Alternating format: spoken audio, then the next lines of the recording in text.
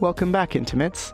I'm excited to find you experts to talk about love, connection, non-monogamy, polyamory, relationship anarchy, group sex, kink, commitment, and lots of other intimacy and relationship topics.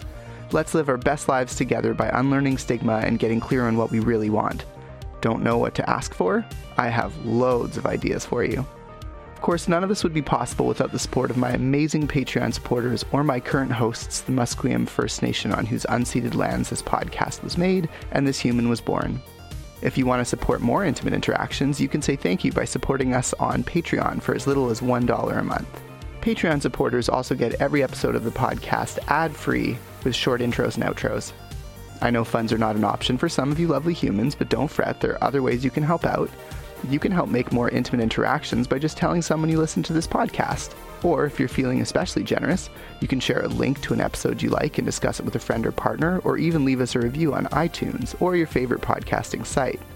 Help other humans interested in more intimacy and better relationships find us.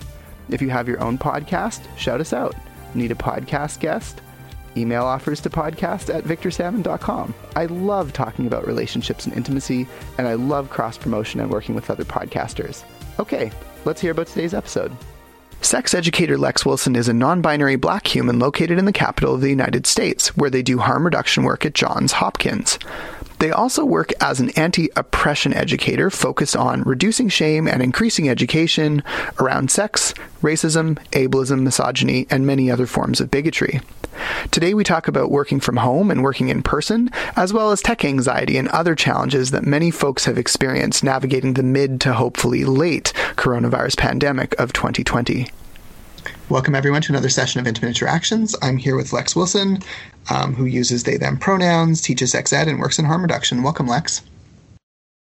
Hi, thank you. Glad to be here.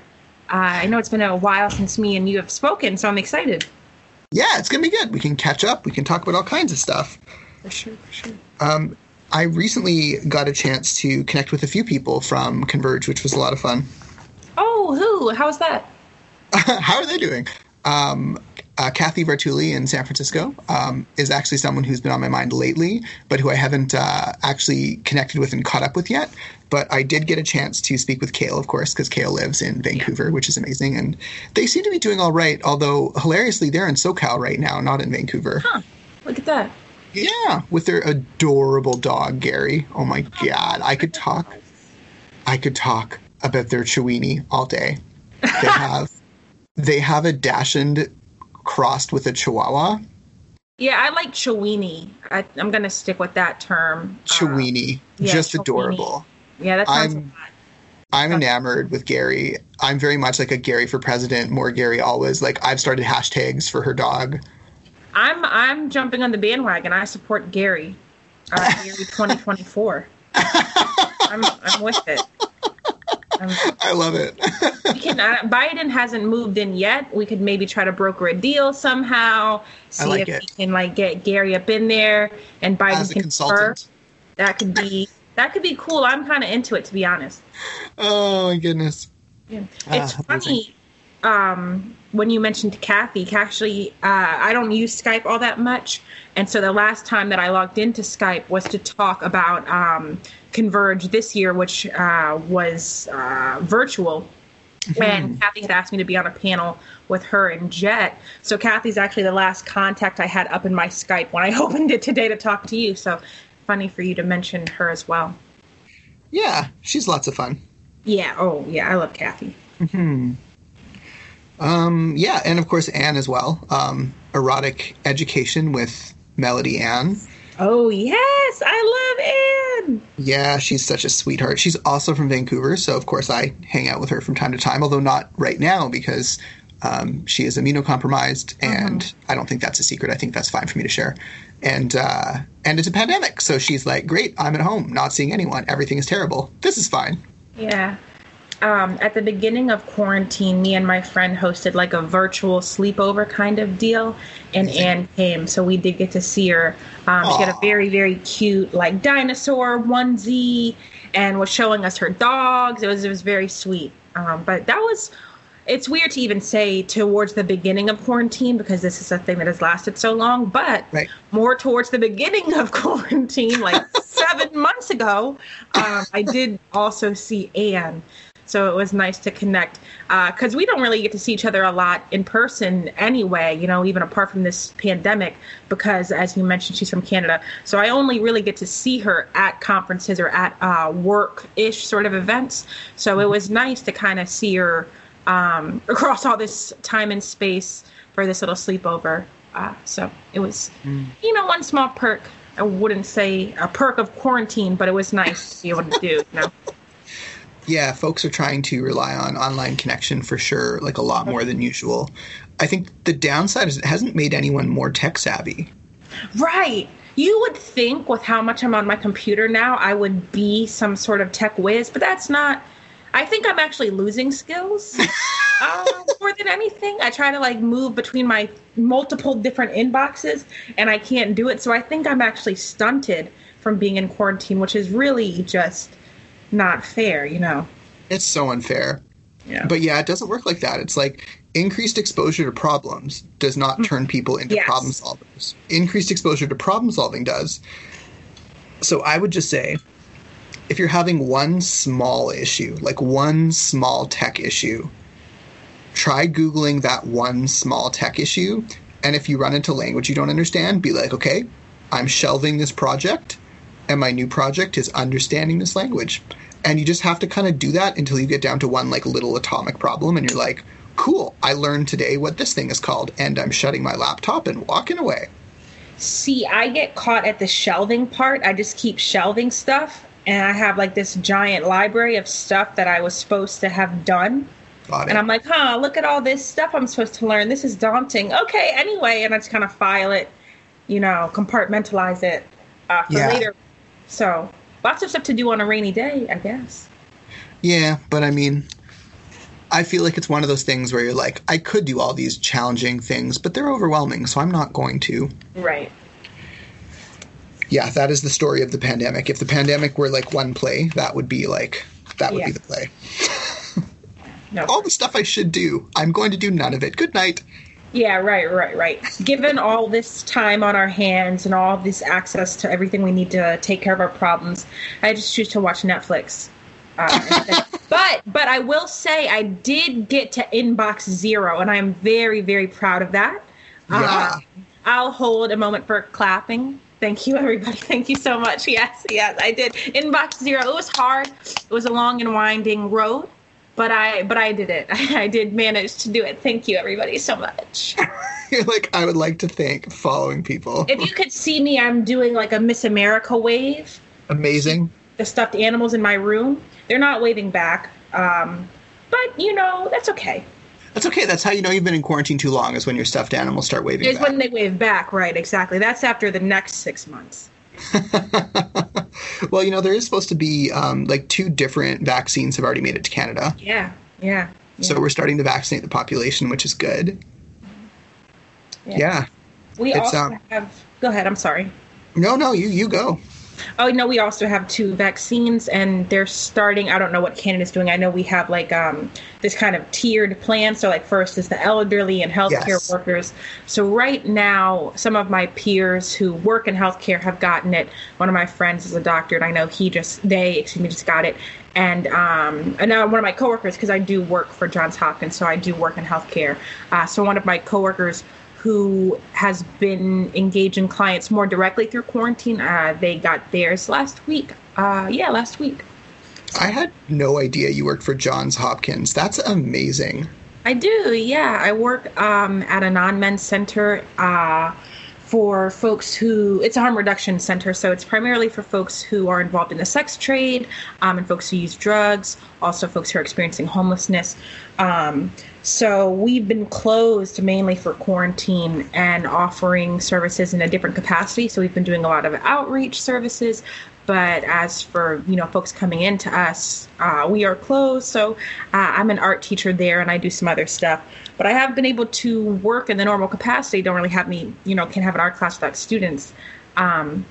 So it's been some of my clients who have been working more some of my coworkers who have been working more with clients through quarantine, and only a couple of them because our job's really trying to limit how much exposure we have on both sides. But one of my coworkers, who does do direct outreach, I think we're doing it 3 to 4 times a week. They did get their shot. So yeah, little tidbit about my 9-to-5 professional life when I'm not teaching sex ed. Cool. Yeah, that is super rad work. I take it since you're in harm reduction, you probably know lots about Insight from Vancouver. Mm-hmm. Yeah. Yeah. Yeah. Super proud that's from here. Yeah, no, it's great. Harm reduction, like sex ed, is pretty insular. So even though harm reduction obviously is a practice that happens all over the world, I still do feel fortunate that it's insular, so I can be plugged into like peeps who are in Canada or folks who are over in Europe. Sometimes how small it is a little daunting, which can be said of sex ed also. But for the most part, I do enjoy it. Sure. Yeah, it's so interesting. I know so little about harm reduction other than the statistics that I sort of learned about Insight and how effective it was when I was like arguing against defunding type stuff, there was a lot of highly conservative Canadians that were trying to argue for defunding it, of course. And it was like, but you're all about saving money and it saves us money. And they're like, it's immoral. And it's like, yeah, but when I talk about moral things and want to spend money, you're like, it's expensive. So I'm like, it's too expensive to not offer it. Well, it's interesting, right? Because the same thing happens here, but you have a lot of conservatives who will purport that a bill is about being economical, about saving money, and then you kind of push back on that, and they're like, oh, but it's about keeping people safe, and then you push back on that, right? And you say, okay, well, did you know that having clean needles actually helps reduce the likelihood of people contracting HIV and hepatitis? And then people will be, well, drugs are bad. Oh, okay, so you could have just said that from the beginning. If you had just led with drugs are bad, that would have saved us all a lot of time. I wouldn't even engage, yeah. Yeah, but here we are. Drugs are bad. Okay, well, whatever. Say that to, when you have a cup of coffee every day or drink wine every meal, right? Like, why don't we interrogate whatever substance? Especially when people bring up alcohol. I'm like, I can't think of like what a more widespread and destructive drug that's not really regulated much at all. Right. And primarily... Sorry, you go ahead. Sorry, no, I talk a lot, so I apologize. No, you don't need to apologize. You should talk a lot. Something that I like to have folks interrogate for themselves a lot is like this conception we have of hard drugs versus soft drugs, right? And so I'll ask people, okay, well, what is a hard drug? And people will usually say things like heroin and cocaine and acid. And then I ask them, okay, well, why are they hard drugs? Well, because they're not natural. Okay, well, heroin... I mean, opium and stuff is pretty natural. Mushrooms are pretty natural. Caffeine is pretty natural. Alcohol is pretty natural, but certainly alcohol can be very, very, very destructive, can it not? So kind of getting people to push back on that, or even people like to, I hate this, but a lot of people say like, oh, weed's not a drug, which ostensibly is kind of good, right? Because they're saying that there shouldn't be stigma around weed, but it's actually usually from this like binary of hard versus soft drugs, or people are like, okay, well, drugs are bad, but marijuana is not really a drug, so it's fine. And I'm like, okay, I get that you want to reconcile that you use pot a lot, and I do too. I love to be a pothead, right? And you want to like feel good about that, which is fine. You shouldn't feel bad for being a drug user, but you're not like now better than other substance users because you use this substance that's not as bad. You can have a psychotic episode with marijuana. You can react very poorly to it. I've had many friends, react poorly to pot. I've had times where I reacted poorly to pot. So I think the more we unpack and interrogate, like I said, this binary weird conception of hard versus soft drugs, the better off we will all be, Yeah, agreed. Caffeine is just as much a substance as pot. So is alcohol, which is a great example that you brought up. And like I said, alcohol can be very, very, very damaging. So I don't know why people don't include that. Well, I do know why, along with hard drugs. But yeah. Well, whatever helps people sleep at night, I guess is the short way to say that. And they did used to, right? If you think about prohibition and like how much people used to hate on alcohol, the only reason they gave it up was because they saw that locally the legislation was causing organized crime to become stupidly wealthy. And I think the only reason we haven't banned prohibition on things like cocaine is because it's not causing the local damage that it's causing in places like Colombia. Mm-hmm, right. And policy, and I was actually going to do this at a conference before COVID, which canceled the harm reduction conference that was supposed to be in Puerto Rico this October. So sad. Yes, very sad. Obviously, I'm mostly sad about not being able to participate in this educational opportunity. Not at all because I didn't get to go to Puerto Rico. That is the furthest thing from my mind. Being on the beach, I was not thinking about that at all. I was thinking about the conference. So really sad to have missed on that, again, educational opportunity. And of course, no one's sad about I'm not even thinking about the beach or the cocktails. I don't even know. It's the educational. Didn't even think about it. Just thought about getting up at 8 a.m. to present about the nature of harm. But funny enough, one of the panels that I had put in for with a good friend who's also in harm reduction was about the construction of harm and how we understand notions of harm through space and time, and how largely that's been less of a response to substances for any inherent harmful quality and more to do with like legislation and policy. If we look right now, the U.S. is dealing a lot with opioids and synthetic opioids, right? And the way that our country is handling this is very, very, very, very noticeably different than the way we handled like the crack epidemic in the 80s, which has a lot to do with who are the primary users, right? The demographics, and how we want to treat those people. So it has less to do with like, oh, crack was just like so much worse than opioids, and the fact that like poor black people were doing crack and we like hate them and want to punish them. And so now that we're seeing a lot of opioid users who are young and white, the response is noticeably different because of how our society wants to treat this demographic of people. So less to do with, like I said, crack being harmful, less to do with opioids being less harmful, and more to do with just the typical biases, typical political bias. Oh, fuck. Yep. Oh, God bless America. Yeah. I got nothing. I have no response to that. That is, you succinctly laid out all the issues and we're like, here's how it is, deal. Yeah, it is what it is, which I say not to insinuate that there's nothing to be done about it, but America is its own beast, so to speak. Yeah, it's incredible to me as a Canadian to watch, because in so many ways we're so similar. That when the differences make themselves known and noticed, it's so jarring. Yeah, for sure.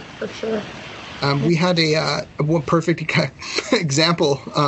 We had a protest, an anti-mask, anti-COVID vaccine protest in the Toronto Mall. Wow. You can look up the footage. It's 5 minutes that looks like experimental theater. Yeah. It's literally like 12 people. That was the protest size, with a authoritarian sounding voice that was delivering like all of these fictional PSAs, like questioning masks is murder, and like all these like silly slogans that you're just like, okay, like these people clearly don't understand the issues, in my opinion, as a person who believes themselves to be informed. Clearly this person has done hours of research, which makes them far more qualified than any doctors in society. Not to mention the copious usage of sheeple. Clearly they know better than me. But it's like 12 people that are wearing all white. They're wearing faceless masks, so they are conforming to like the mask guidelines, and they're just walking through like zombies with this authoritarian thing playing. And I'm like, that is a really cool protest. I'm like, can we have all of our protests like this? This is great. Right. What they lack in numbers, they make up for in spirit.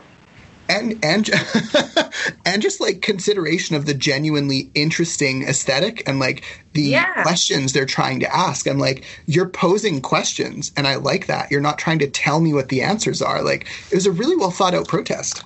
It does sound very interesting. I might have to look it up. Yeah, it's all the coverage of it's only like 4 or 5 minutes anyways, but that's the great thing. Like, we don't have quite, like, we have white supremacy here. Do not get me wrong. I grew up in Ladner. I dealt with some of the white supremacists here. We definitely have a white supremacy problem, but like, it's just not the same. like the things I see coming out of the US, I'm just like, I don't get it. Yeah. I get it, but like, I hate that I get it, you know? Yeah, for all of America's issues, and believe me, it does have a litany of issues, what I find happens a lot with Europe and Canada is that things are just discussed much, much differently. And this is something I thought a lot about when I was at Converge. So I think America's problems with race are just a lot more readily noticeable and talked about. When I've been to Canada and when I've been to Europe, the way that people discuss race and racism is very, very different from the U.S.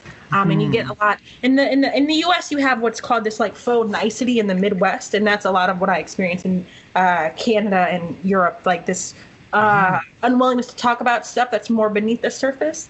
Got it. So, like I said, we get this faux nicety right out.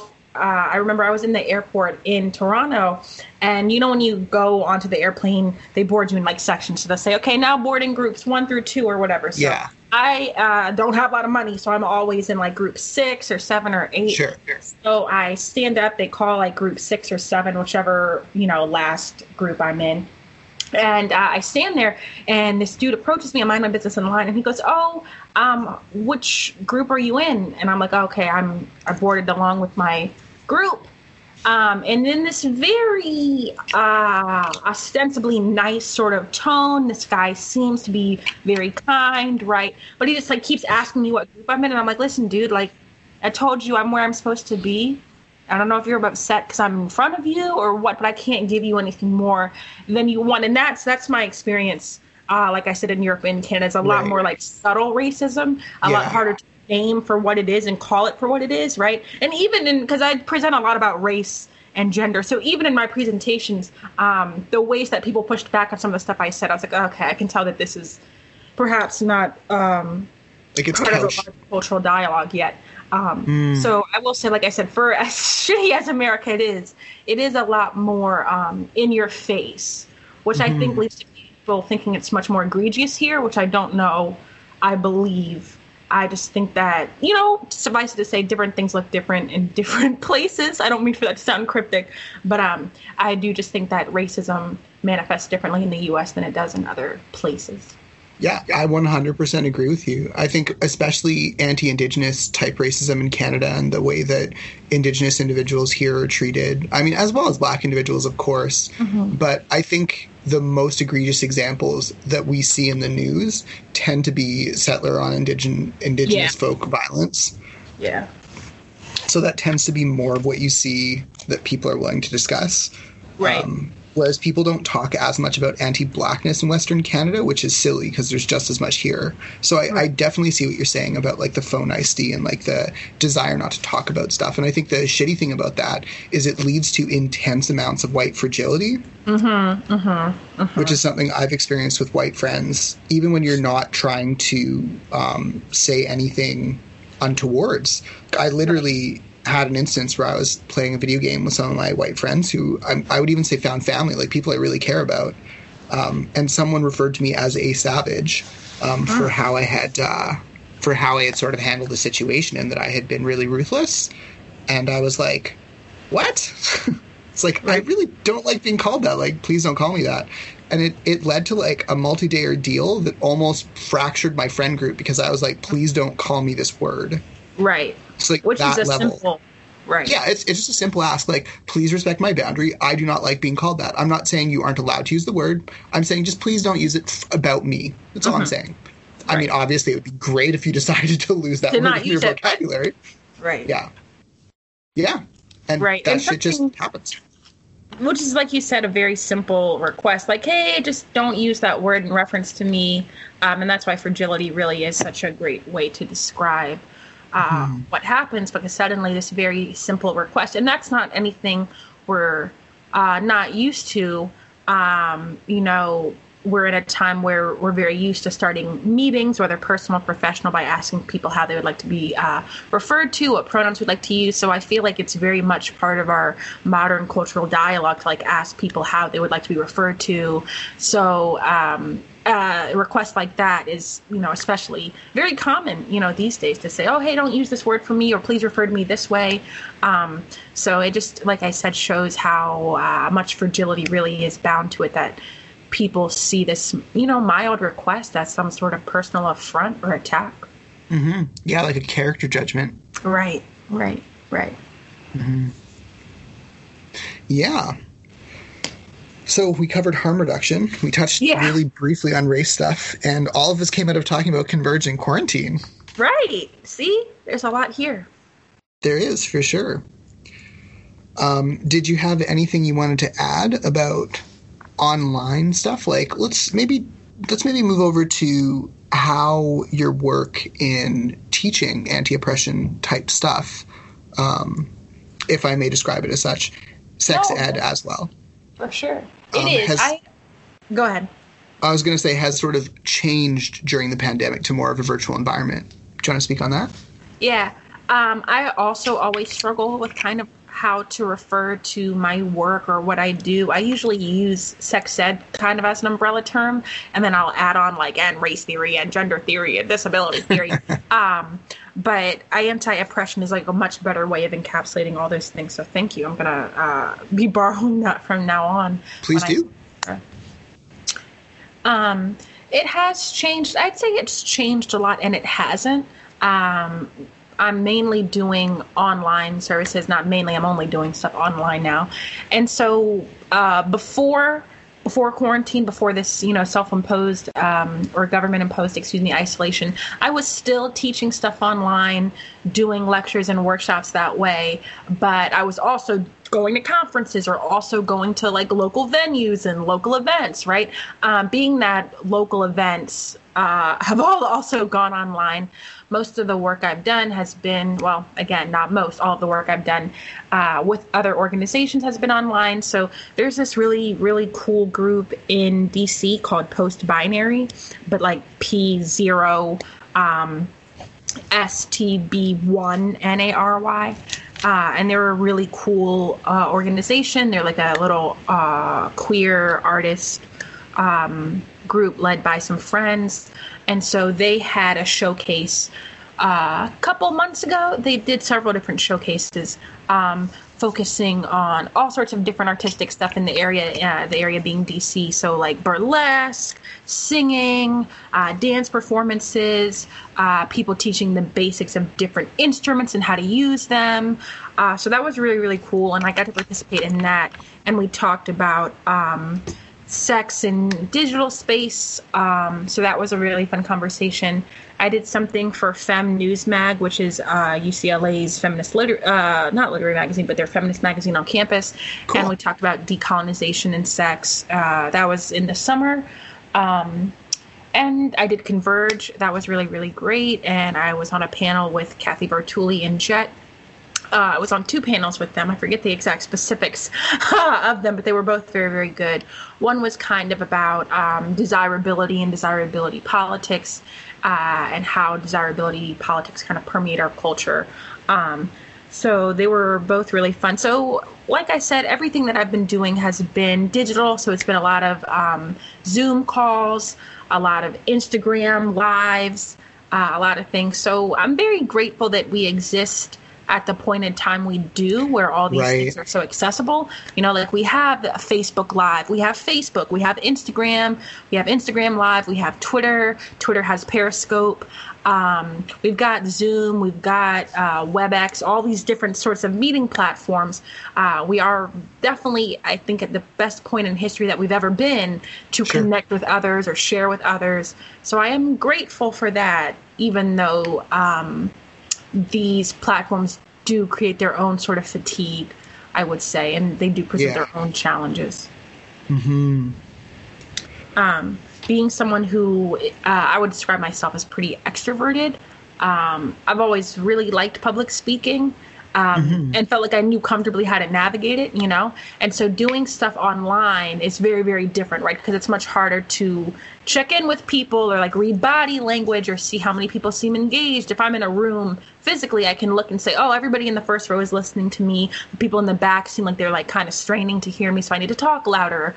This half of the room seems not engaged, so let me move over there, you know?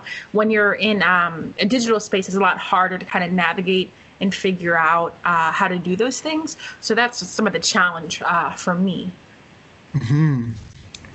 Yeah, no, I think you kind of fairly concisely outlined some of those similar thoughts that I've had about trying to work online and about trying to connect with loved ones when, you know, like I don't want to get my mom sick. She's really old. Right.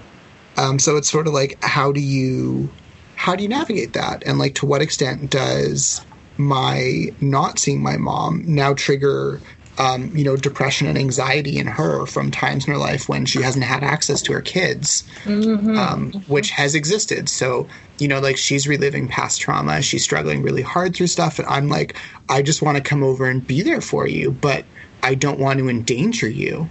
Right. So like you said, we're sort of at this amazing point where we have all the tools, but it's so unfortunate that there's so much tech anxiety that so many of us have around using them. Oh, yeah. And there's also just a lack of tech awareness, I guess.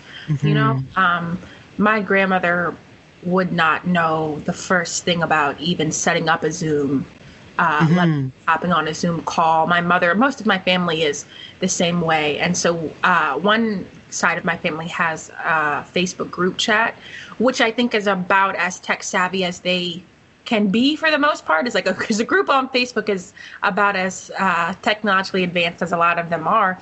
And so I had mentioned several months ago, like, oh, we should all do a group call. And it was the digital equivalent of just like a bunch of blank stares. So it's just a bunch of like, oh, red at 6:45, red at 6:45. And I could tell people were kind of like, what the heck is Zoom? Is that supposed to mean something to us? But yeah, that's another big barrier, is that a lot of people are alone, and their kids or their neighbors or some other relative are the people who kind of navigate this tech space for them, help them do emails, help them do other stuff that they need to do. And so now that everything is online, people are really not equipped to handle that, which reinforces that loneliness that a lot of people feel, you know. And a lot of the ways, that people are alone, because it's not just about feeling lonely. Many people are literally alone, you know, live alone, have been able to see their kids, have been able to see their partners or relatives or family members. So yeah, it definitely exacerbates that loneliness. Yeah, and it's one of those areas where I'm really grateful that I have existed in the sex ed and kink ed worlds, because a lot of the skill sets that we learn about managing risk, understanding risk profiles, navigating conversations around risk, all of these skills are super relevant in the pandemic. Yes, very much so. Very much. Even figuring out your living arrangements, like who are you going to live with, and like, you know, people are doing their best not to see each other right now in person. And I think the idea of moving in with someone's really scary to a lot of people, but it doesn't really increase your bubble size that much. And the relative health benefits might outweigh the relative health risks for that individual. It's really like a personalized and individualized sort of situation. I think the issue is a lot of that nuance is getting left out of the conversation, I think, because a lot of the mainstream folks just don't have that education. Yeah, you know, I feel like my career in harm reduction and sex ed has equipped me well to kind of navigate the pandemic. One of the things I've always loved and have spoken very adamantly with friends about is I really love group sex, not just because it's fun, but also because the times when I've been fortunate enough to have it, it's been with other folks who had a lot of group sex and did kink stuff. And so the emphasis, and again, I've been fortunate in this, has always been on like consent practices and boundary practices. And most of the orgies and group sex and play parties at conferences I've gone to have begun specifically with like, okay, let's all do this consent building exercise. We're going to do 2 consent building exercises, and then we're going to all go around the room and like say mildest to wildest, and mildest to wildest is an exercise, I love a lot, where people will say, okay, what's like the mildest thing you could do tonight and like walk out of here happy, and what's the wildest? Yeah, it's a fun exercise. Yes, it's so good because it helps you understand your own desires, right? Your own desires in the moment. And it kind of helps people say like, okay, well, that person's mildest is like a 3-way whatever, or sure. I don't know if I can do that tonight. I'm going to stay away from them. Oh, but the mildest thing they want to do is hold hands. I think I can do that. So it's a really, really great exercise. Right. It's been through group sex, really, that I've had a lot of help and guidance in articulating my own boundaries and understanding my own boundaries, right? And so now you have a time period where a lot of people are either alone or they're cooped up in the house, however big or small, with 1 other person or 3 other people or 4 other people. And you've got some people like me who like to socialize a lot, and you have other people who need their alone time, and they're kind of butting heads because it's like, okay, how do I tell my roommate or my boyfriend or my grandma or whatever who I love and care about, like, I kind of need to be alone for the next 10 hours. It's nothing personal. I still really love you, but like, get the F away from me or I'm going to rip your head off, right? And so I think kink has been a space for me that's really helped me learn when to say, I'm actually not interested, but thank you. Or I actually need some time for myself right now. Or this is really what I want to do. It's given me the language and tools to do those things. And so through quarantine, I've been able to tell friends like, hey, I actually I'm all right, but I need some time to myself right now. I kind of need to be alone. Hey, do you think maybe you could check on me and 5 hours from now? So kind of using those boundary articulating skills that I got from kink and group sex. It feels funny to describe group sex this way, to say like, oh yeah, I have group sex for the boundary exercises. It reminds me of what I used to read Cosmo for all the porn, and then I would tell people, oh, I'm reading it for the articles. I didn't even notice there was smut in the back of this book. I was reading it for the education. So, I'm having group sex for the education, not for the orgasm. Just for the education and the boundaries. That's really why I'm there.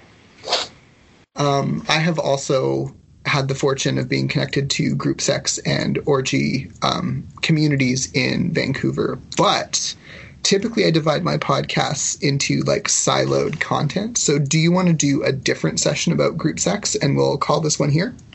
Oh, sure. Sweet. Well, thank you so much, Lex, for being on the show with me today. Thank you. I'm glad to be here. So how was it, Intimates? Did you love something you heard, or maybe you're upset by something I said? Leave your comments on facebook.com/intimateinteractions, or you can go to patreon.com/VictorSalmon, where you can find our Discord server.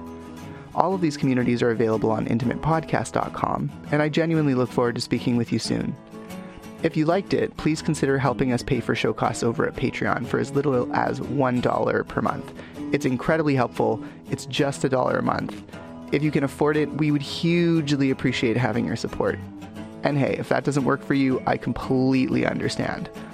You can also help out by going to leave a review on iTunes or other favorite social media platform. Social proof like that helps so much with visibility and audience building. It helps other intimacy and relationship nerds find us. And if any of that just sounds like too much work, you can always do something really simple and it still goes a long way. Something like just tapping share and sending an episode that you liked, maybe a favorite, to a friend or partner, or maybe you can send them something you think they might really like. That's probably more considerate. Thanks so much for your time and for your help in keeping us making more of Intimate Interactions. Oh yeah, I almost forgot. The intro music was Driving in the Rain by Timecrawler, and this outro music is Acoustic Blues by Jason Shaw.